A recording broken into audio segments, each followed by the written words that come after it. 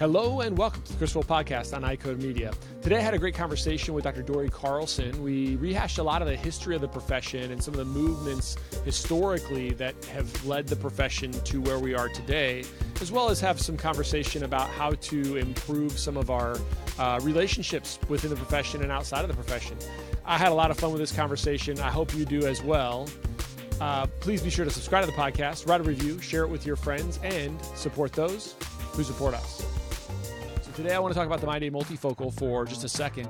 It has been a really great thing in our practice for our patients who are presbyopes of all areas, but those tricky presbyopes are always the ones that are kind of emerging, where they don't want to give up any of their faraway vision, but they're having some struggles up close. And so what the MyDay multifocal has been able to do for us is to allow those patients to transition into a multifocal more easily. And then as we have those patients progress into other levels where they need more ad powers, it's been a nice smooth transition. So the ultimate hurdle that we've seen in our practice before the MyDay multifocal was that we'd have patients who would resist any transition to a multifocal lens because of that distance blur. We just haven't seen that. So if you haven't started using MyDay multifocal in your practice, I would encourage you to start, check it out, reach out to your Cooper reps for those trial lenses and commit to MyDay multifocal for your patients. I think they're going to like it. If you haven't checked out MacuHealth yet for your patients in Category 1 through Category 4, I think there's a lot of evidence that you should be considering. The first is, if we just look at AREDS 2 and what they talk about, MacuHealth is, so for patients in Category 3 and Category 4 AMD, MacuHealth is a great option for them that follows that entire protocol, and it also adds mesozeaxanthine to the mix, which, if you look at some of the evidence, I believe shows me that it's going to thicken the macular pigment better than without mesozeaxanthine. It also uses the correct AREDS 2 dose of zinc at 25 milligrams, and so you don't have to worry so much about the potential side effects of zinc. The other thing to think about, and it's beyond the scope of this, although you've probably heard me talk on other podcasts, is that in patients in Category 1 and 2, there may be some additional benefit to supplementing them with something that may be a little bit less than the AREDS 2, so you don't have to add as much to it. And that's where I use the MacuHealth LMZ3. And so I think if you haven't done this yet, I'd consider MacuHealth in your practice and for your patients.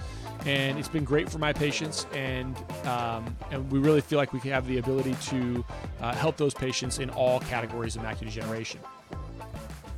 So you were one of the first guests on the podcast years ago, and I don't know if I can share this, and tell me if I shouldn't, but we were in Washington, D.C., and I was sitting at dinner with my dad and my sister and one of my friends growing up with right next door, and he's a priest now, and he is a priest out in Maryland, and I think it's got to be in the Archdiocese of Maryland, probably the Washington D.C. Archdiocese. Anyway, he's kind of north of Washington D.C., and so we were having dinner, and I look across the room and I see Ron Hopping and Dory Carlson sitting there, and I made a comment to my dad. I said, if I could be a fly on the wall for that conversation, what sort of perspective they've got of just the history of the profession and where we've gone in the last 20 years.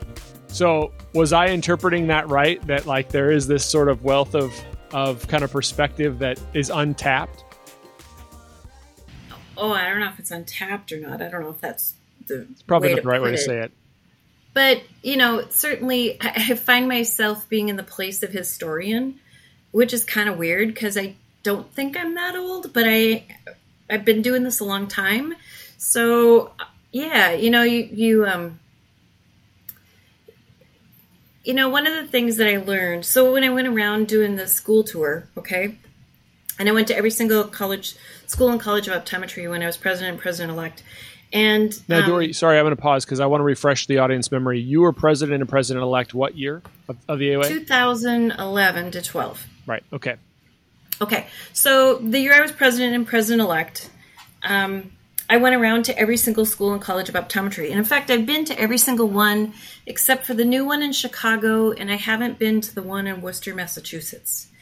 I think those are the only two I'm missing. I actually got to Pikeville after I was off the AOA board.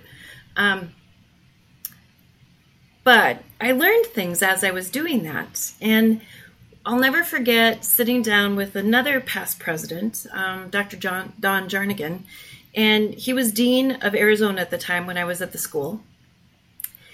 And there's like this fraternity that happens when you've been a past president. And it's kind of a cool fraternity because there is baptism by fire maybe, and you just have this camaraderie that nobody else has quite gone through that. And we all have different stories of when we were on the AOA board and such, but you still have stories. So I was thoroughly enjoying visiting with Don that day. And he said, well, therapeutics started really with the Vietnam War. Really? So, and I verified this with a couple of other people, Dr. Joel Byers and some other folks. And I said, is this really true? So before I go out and tell people this story, is this probably accurate? Yep, I've heard that it probably is. So, and I hated history when I was in high school, but now I find myself in that venue of being the historian or telling the stories.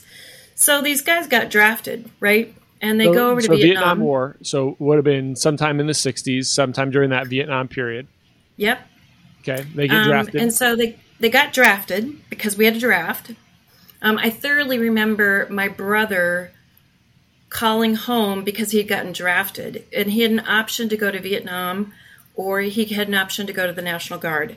And I remember really vividly that phone call with my parents about what to do because he had gotten drafted. And my brother-in-law was drafted, and he was over in Vietnam. You're not that old, Dory. So, but I came 16 years behind my siblings. Okay. So that makes more sense. Yeah. So I was just a little kid, right? But I remember those phone calls. I was like 4 when my sister got married. So, but these folks got drafted and they go over to Vietnam and they're in a battle environment. People are getting injured, and there was optometrists that were drafted. So they went over to Vietnam because this was their obligation for our country. And what happened was people had injuries, and as they came in with these injuries, the eye stuff got thrown at these optometrists, okay? Whether or not they had training, I'm not going to speak to the training at that point in time in that age group because I wasn't around to know what that training was. But I can well imagine that nobody was being taught how to do antibiotics. Maybe, I don't know. But what happened was, they were just told, well, you know more about the eye than we do, so figure it out. So that's what happens is, I talk about baptism by fire. So literally, here's our colleagues that are over there in the Vietnam War situation, and they are treating eye diseases. Whatever happened in a war situation, they got it thrown at them.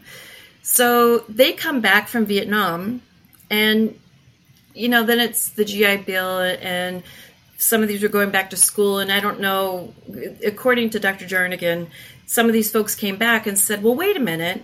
I was doing all this stuff when I was over in Vietnam, and now I came back to the United States, and I can't do that.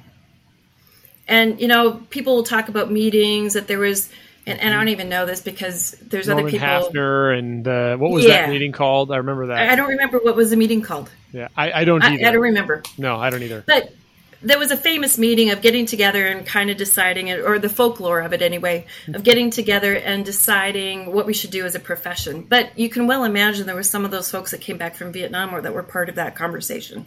Or if they weren't directly, they had friends that were part of that conversation. And I was told, and fact-checked it with some other people that came before me, that, yeah, that's what happened. And so that started our whole therapeutic, actually diagnostic.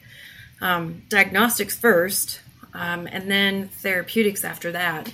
And so it's just been really kind of interesting that I remember when I got out of school, I looked at the AOA maps.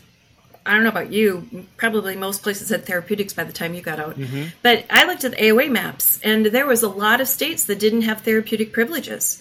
And I got done with a residency in the VA and thought, well, I want to use what I've done. I don't want to go backwards. I'm from Minnesota originally, and I really didn't want to go to Minnesota because they had a crappy therapeutic law. They did. So it's like, I remember vividly studying those maps as a student, trying to figure out where it was I wanted to practice. Yeah. I mean, I think you're right about, there was no reason for me to doubt you, but I think I can say that I verified what you're telling me. Not that I verified it, but I've heard the same story. Ed Schneider, who, God rest his soul, was a member of the NOA and then a third-party consultant for the NOA for years, and he was one of those guys. I don't know if it was Vietnam, but he was in the military. I think I remember he was either telling me that story or I think that the story was about him. Same thing, and he's went through those things. He had to learn it. He had to learn how to use a slit lamp, out of necessity, and I think the story is valid. So, I think the thing that I kind of think about is, because I was in school. So I was in school in Oklahoma from 2004 to 2008. And what I remember was one of the distinct reasons I chose Oklahoma was I had already looked at PCO, Salis now. I had been accepted to PCO and accepted to Houston. And my dad called down to Bobby Christensen.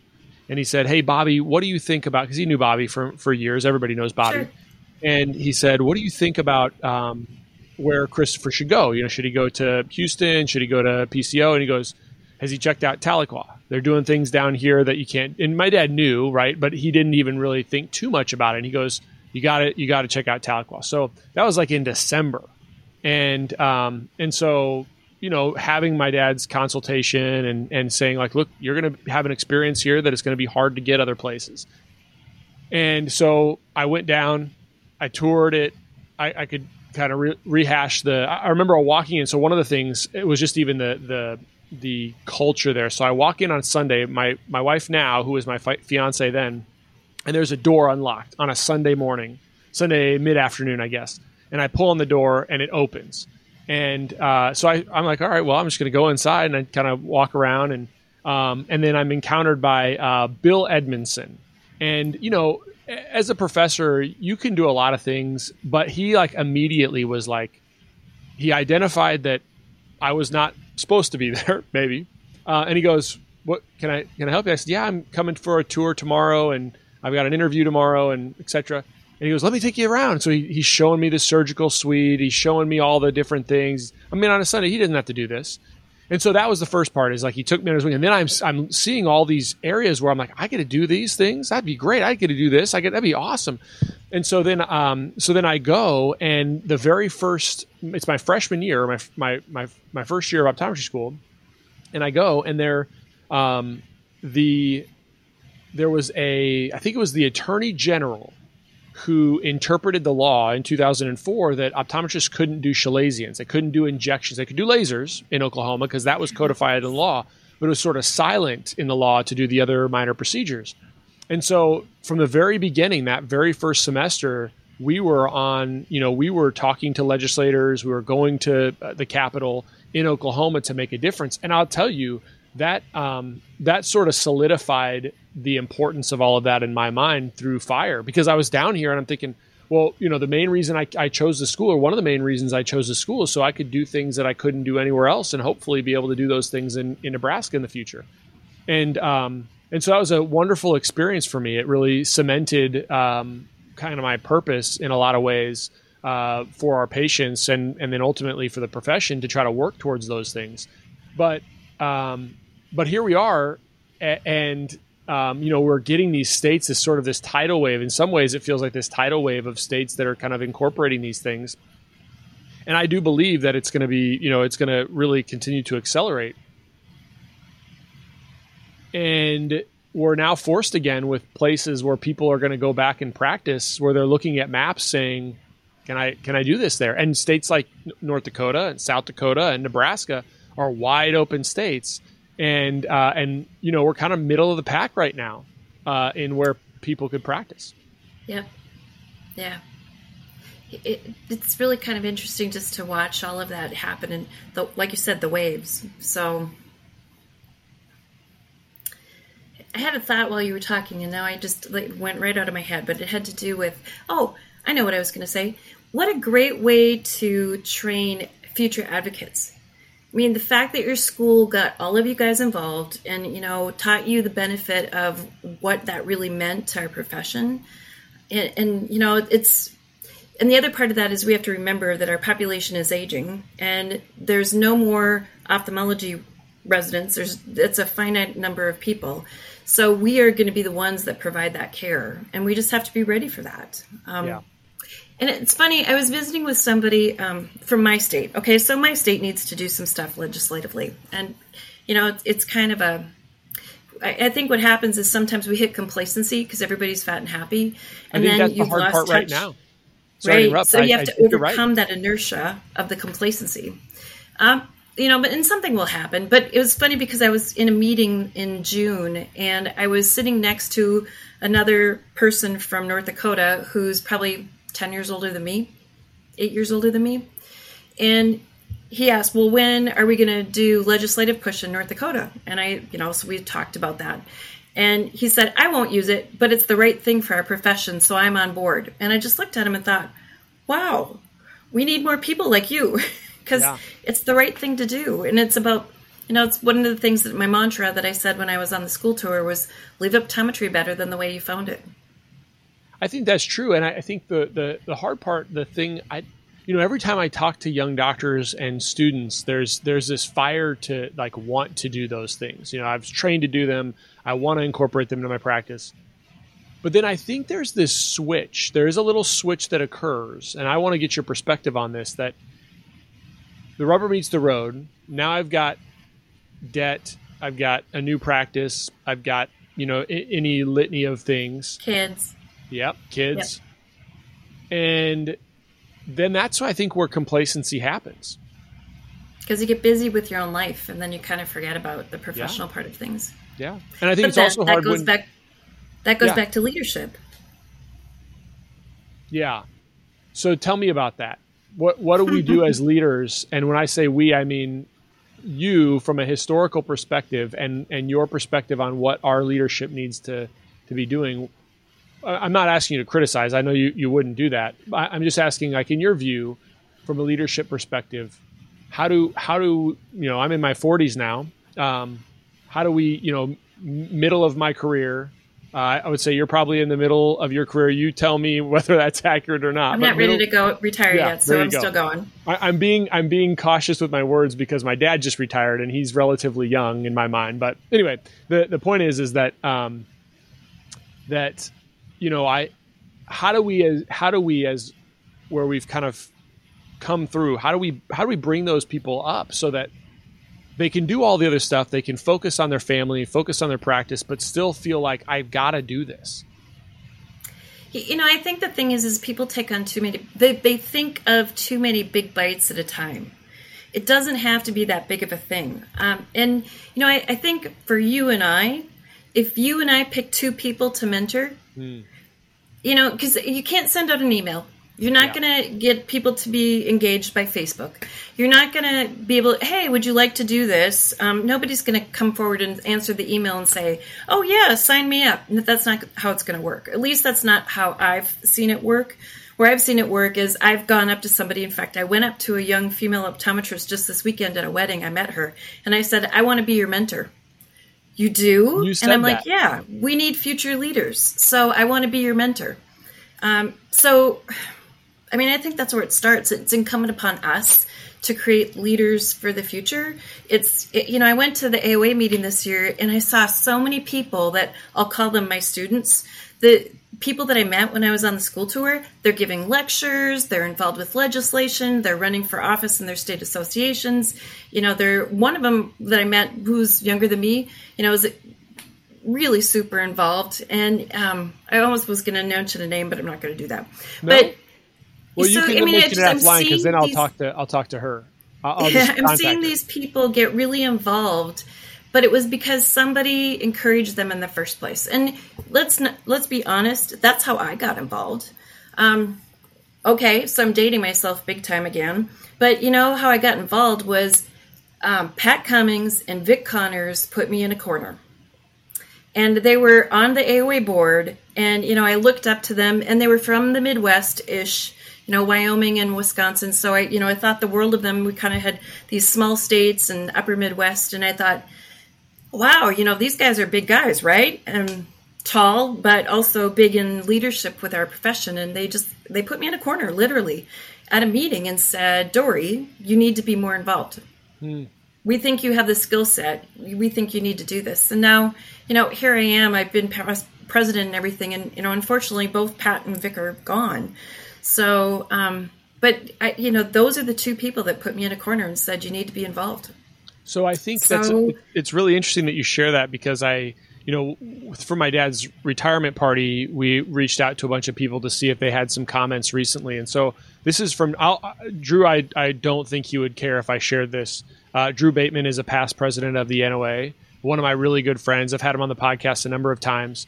He practices in Lincoln, and so he was out of town, so he couldn't make the retirement party. But he said I didn't put it in my video, so he made a video for my dad. But the thing I'll always remember about your dad was coming back to the NOA during my 4th year of optometry school. He may have even been president. I can't recall. My assigned mentor did not make it out there to the association meeting, and he lists who it is, which I know him. He's a great guy, but I won't say it here. And then he says, so I was wandering around, and your dad saw me outside of the door from a meet and greet. He stepped outside the room, asked me what I was looking for. Then when I explained I couldn't find my assigned mentor, he invited me into the room and said he could hang out with him for the evening. It was so inviting. And I'll never forget it. And I think if you ask Drew, there's a number of people who inspired him, not just my dad, but I think, to your point, all it took was somebody who is just, a kind of a stalwart in the association to recognize that somebody needs just needs somebody to be there with them, Yeah. And that all of a sudden now spawned, Drew's been all the way through the chairs. He's been in the NOA. He will probably, I don't know if he has the aspiration, but Drew would make a very good AOA president. And he would make an excellent addition to the AOA board of trustees. He's not running that I know of, but that might be my encouragement to make him no do it. No pressure, Drew. Yeah, no pressure, Drew. But anyway, yeah, I think to your point, and I think we need to recognize that. I think I don't recognize it that often. I'm kind of quiet generally when I'm in those meetings. I like to listen to people, and I have my perspective for sure, but I need to be aware that, coming out in the hallway and seeing somebody that looks a little lost probably makes all the difference. Or, just when you meet somebody that, is a newer to our profession, and you just shake their hand and say, I'm really glad to have you part of our profession. We need people to be new leaders, and it's just the verbiage. You might know or recall, I don't know, we talked about this before, I think, but I'm a huge John Maxwell fan. Mm-hmm. And one of his more recent books is Change Your World. And, the premise is not, you don't get involved and you have to be on the AOA board, okay? That's not how this works. Right. But you can change your little corner of the world.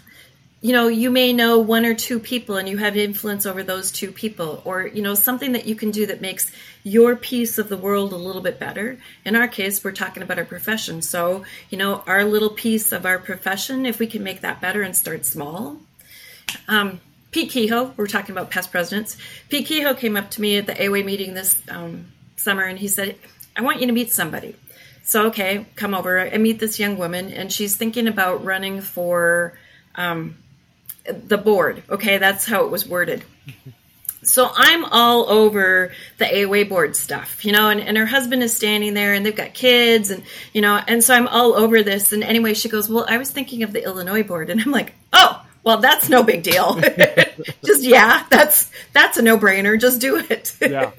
And she kind of looks at me, and I said, well, it is. It's small compared to the other stuff. So well, from a practice commitment standpoint, I've heard, that if you're on the board, you're traveling 100 days a year or something like that. It's a bunch. And then if you're through the chairs, it's even more. And so it's like 180 when I was president-elect. That's crazy. Yeah. For a couple of years. Yeah. That's crazy. Yeah. But here's the thing is, yes, I did that. Okay. But I'm a far better leader having done that, right?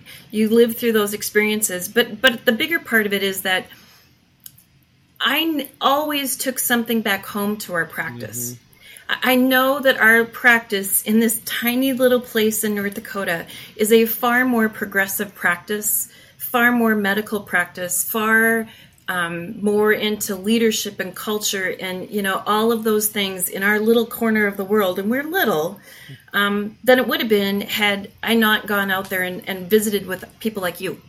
It's the conversations that you have, the things that you learn when it's not necessarily the education, but it's like, well, this worked for so-and-so, and they live in a similar size population. That might work for us, So it's those exchange of ideas that I found the most beneficial. And I know I took stuff home. Well, I think that's the thing is that, you are doing so much stuff, but you are not staying put. It's not like when you're traveling 180 days, your practice isn't benefiting from a whole number of reasons, like you said, and you're encountering people who are thinking at a whole other level than you would have ever thought. That's what I always think. It's like, yeah, wow, they're doing stuff just like you said, like, well, we could do this in our practice, but even just from a standpoint of encountering people who are doing new things that you would have never known about. I mean, even just in the limited, and I always find when you're on boards, and I've said this before, but when you're on boards, you sort of start as a member, and then you're on a board, and then you peel back some of the onion, and then you get into the executive committee and you peel back a little bit more of the onion, and then you're president. It's like the onion completely unfolds. And then maybe after you're president, then it keeps going. But I think the point is that, you learn about even just different pipeline pharmaceutical agents or pipeline therapeutics that are 4 or 5 years off, but you're coming. And then you start to think, well, how would I incorporate this in my practice? What could it look like? I remember at a meeting probably 4 or 5 years ago, it was not Vuity, but David Cockrell, I was just talking to David about this, and this was 4 or 5 years ago.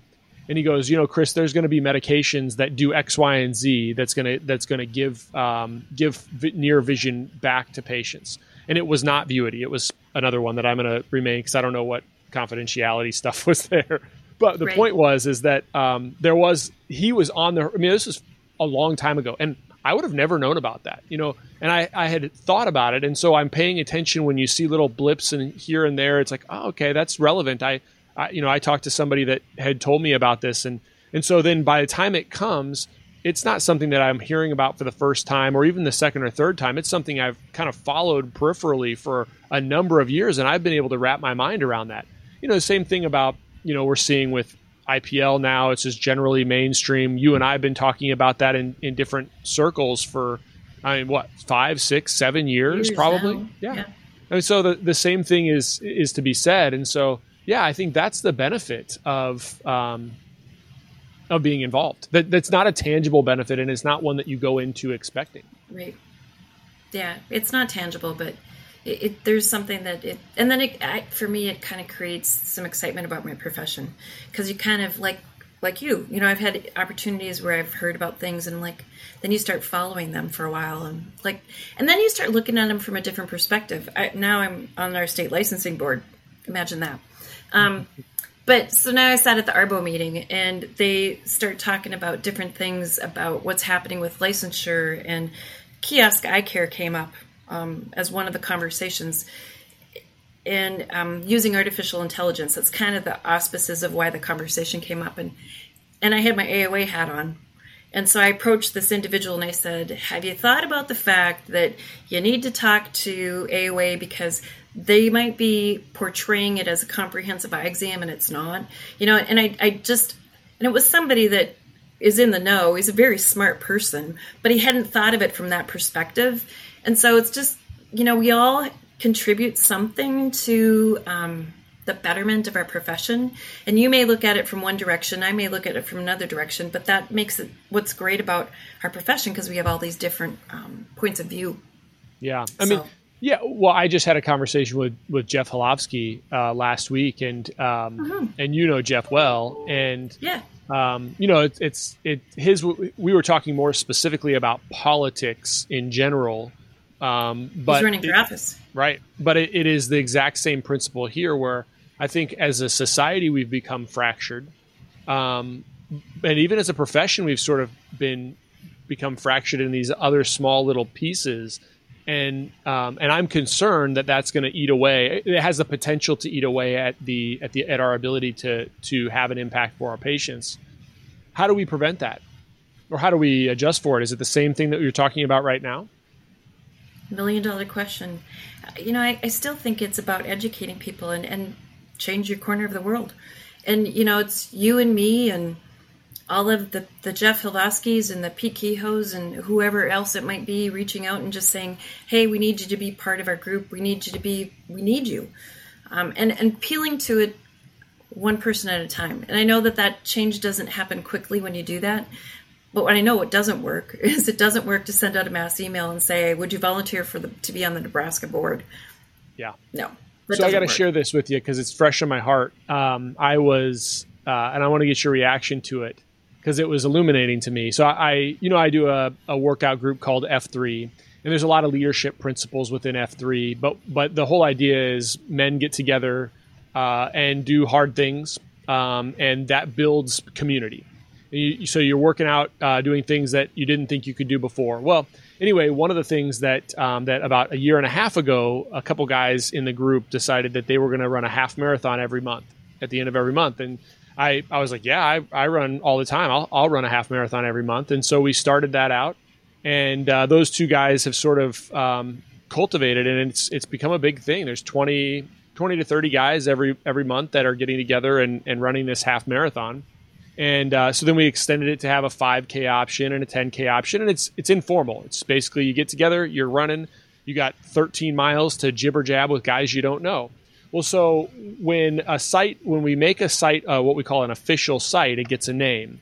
And so I'm going to basically lead that site and make sure that I'm going to cultivate it and make sure that it stays going.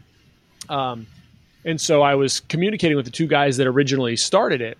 And we were kicking around, what's the name going to be? What are we going to name this? And so, we threw around some jargon, like running jargon and all this kind of stuff. It never really stuck. And so and I threw out halfway house. And so, you're running a half. There's this underlying theme with people running a marathon or a half marathon. There's a lot of guys that do in our group that do a lot of hard things. They'll ruck. They'll do Murphs, but they don't think they can run a half. And so I thought, look, this is a way we can encourage people to do something they've never done. You're sort of doing something hard. You might be pushing yourself at a level of adversity that you're not ready for, that you don't think you're ready for, but you are. And so for my peripheral knowledge, never having been in a halfway house, I think this is perfect. This is a perfect name for this. And then I realized there's some guys, and I only realized this because guys reached out to me and said, hey, this name, I don't love this name. I'm not going to get a t-shirt that has this emblem on the back. And so I was like, wow, I didn't think about it from that perspective. And so yesterday I was running, I was doing a workout, and there was a guy who I respect a ton. He's a couple years older than me. And I'm hoping he'll come on the podcast to talk about it just because it's a great story. But he said, we're kind of just starting, and he goes, when you get a chance sometime, I'd really love to talk to you about the name of the halfway house. He goes, that kind of struck a chord with me, and I wanted to get your perspective, and so the reason I bring this up was then he kind of shared he asked me kind of why we named it that. I explained it to him. Then he shared this really great story of his experience, where for him, a halfway house, a literal halfway house. This guy, by the way, is wildly successful. He's got a great family. He's got this awesome business that he's built from nothing.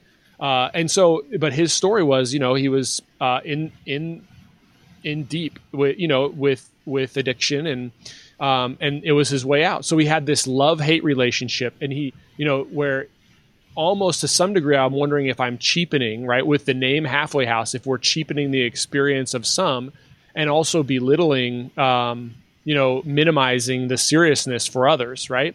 Right. But through his story, it made me realize, like, had we not had a relationship, the whole reason I share this is, had we not had a relationship where I'd been doing hard things in the dark in the morning with him, and he just approached me and didn't share back and forth, and we didn't have a trust involved in that, I would have probably been like, what do I'm going to dig my heels in and I'm going to defend it.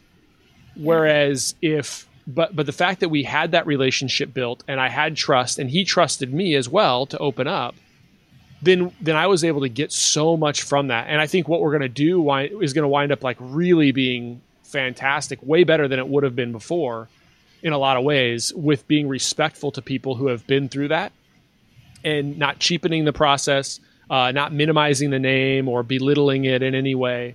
So anyway, that could have never happened if we didn't have a relationship. Like you said, it's the trust. Yeah. Stephen Covey. Oh, have I told you my story about getting a book in the mail from the president of Elcon?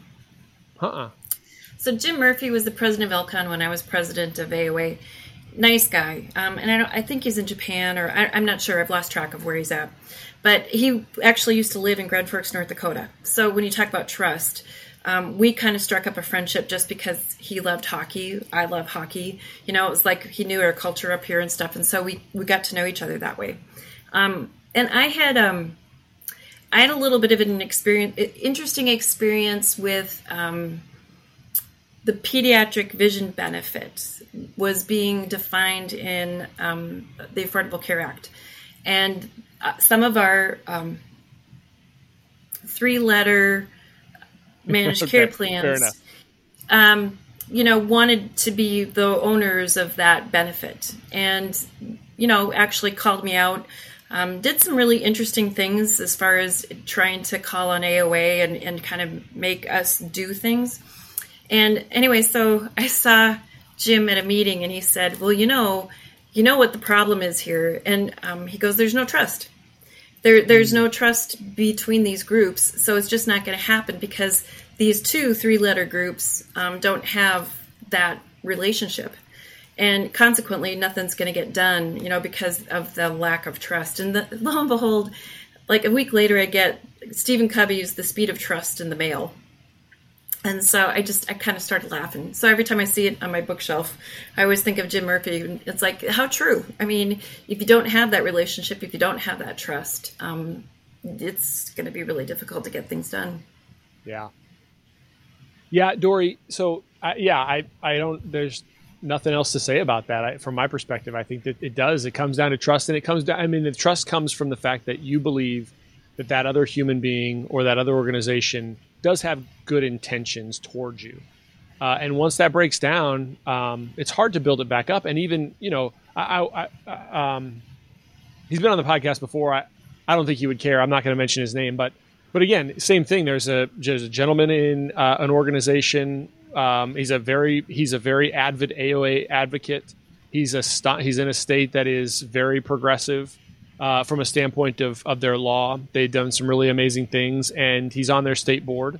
And in general, he's trying to serve as this advocate where, two organizations just generally don't trust each other. They're holding each other at arm's length because they don't think that the other one has the best interests of the other at heart, I think. Maybe that's not fair, but I think that's probably a fair assessment. And so the less of that the more trust we can build, I think the better all of those organizations can play in the sandbox together. And it's hard. And part of the problem is that the people change. Yeah. The characters involved rotate. And so if you don't have, everybody comes with their own agenda, because we're humans. And so sometimes what happens is if we all could kind of, keep that transition, that knowledge base, that trust level, but then sometimes you might have it for just this inkling of time, and then the people change, and then you kind of have to start all over again. So yeah. that was my frustration, is that you'd kind of get to this place where you establish this rapport, this friendship, dare I say friendship, and that you actually had this trust that was starting to develop, but we're groups of organizations. And do you remember I reached out to the No, go ahead. I reached out to the Academy of, excuse me if I can speak, the Academy of Ophthalmology when I was president. No one on AOA knew that I did it until after the fact. But there was a woman who was, Ruth Williams is a glaucoma specialist from Chicago. I looked her up. She was president of the Academy at the same time I was president. And I thought, wouldn't it be cool if two women could actually work this out and we could actually work together? So I called her just totally as an optometrist, yes, female, yes, And the fact that I was representing my national association, so was she. So I said, is there something that you can think of that maybe we could work together, that, just brainstorming, and I'm not in an official capacity or anything. And, my thing was, hey, we can all get together about the fact that we want kids to be able to see, right? It's pretty innocuous. I mean, who doesn't want their child to see? So I was proposing that we do something with children's vision initiatives or something, public awareness kind of things. And they came back with, well, we'd rather do something about the ergonomics of being an eye doctor. And I was like, that's not quite what I was going for. So we just politely had a couple discussions on the phone. Nice lady, but of course it never went anywhere. Yeah, it's a hard one because you'd think, again, I've had people say that, you'd think, because I think if I didn't know that story, I have seen what happens politically, because you'd think that we could agree, right? We could agree that quality eye care for children is a good thing, right? Yeah. But then that what happens is pediatricians get involved and they say, no, we don't want to relinquish the control, and this and that, and I mean, it's just I don't know. But you're right. I mean, politics. It's unfortunate because that topic, the other topic that I brought up, if we all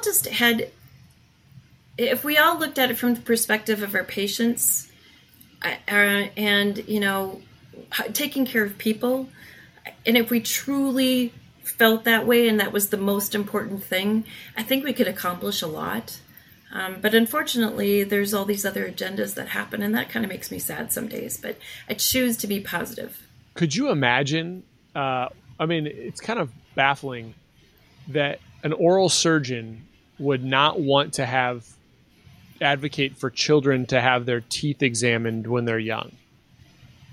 And they would want to abdicate that to a pediatrician. I mean, that would baffle your mind. And yet it happens, right? You've got glaucoma specialists and surgeons largely who don't want anything to do with pediatrics, and they oppose having just basic eye care services, and just abdicating it to a primary care provider. Pretty wild. Yeah. Yeah. So I want to ask you one last question. Do you remember the 2020 summits? I'm sure you were involved in those. Yeah. Mm-hmm. I've been thinking about this a little bit lately because obviously we're into 2022. Do you remember, is there something, I don't. I mean, I remember there's a number of things that we've done that I think are advantageous, but is there something that you think coming out of that, man, that was spot on, or that was totally wrong for what we're seeing now in the healthcare realm and specifically in eye care? So let me set this up. So for the listeners who aren't aware of the 2020 summits, in 2005, all the stakeholders in optometry, led by the AOA, got together and they sent representatives to this big brainstorming series of events, actually. And I can't remember if it was 3 or 4, Dory, but it was over the course of probably 3 or 4, one of the two.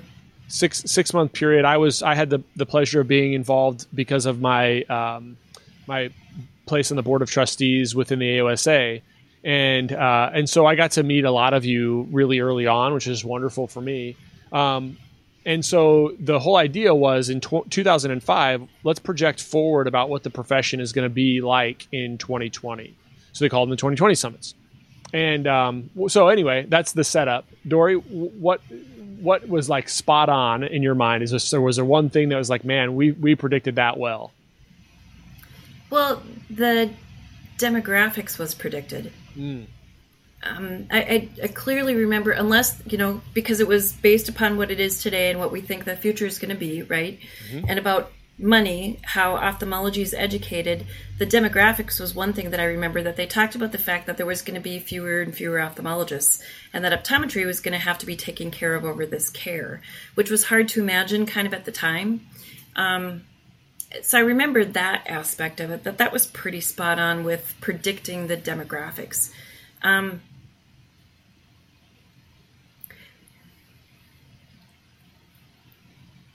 I just remember one of the other things was everybody was going to be speaking Mandarin Chinese. I remember the same Why thing. do I remember that? So wrong. It was the futurist. Yeah, he was wrong. That totally was wrong. so wrong. Yeah, like totally really. wrong. And so every time I think of that, it's like it was Spanish and Mandarin Chinese and English. But everybody was going to speaking Chinese.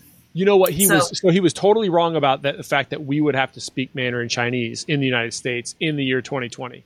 Yeah. But, what he was kind of right about and that we're seeing, which is a whole other conversation, but, the impact of China, in 2005, I mean, I never thought twice about the impact of China in the global sense and generally, and then specifically in the United States. But maybe that was his point. More importantly, that they are going to have such an impact that we better be paying attention.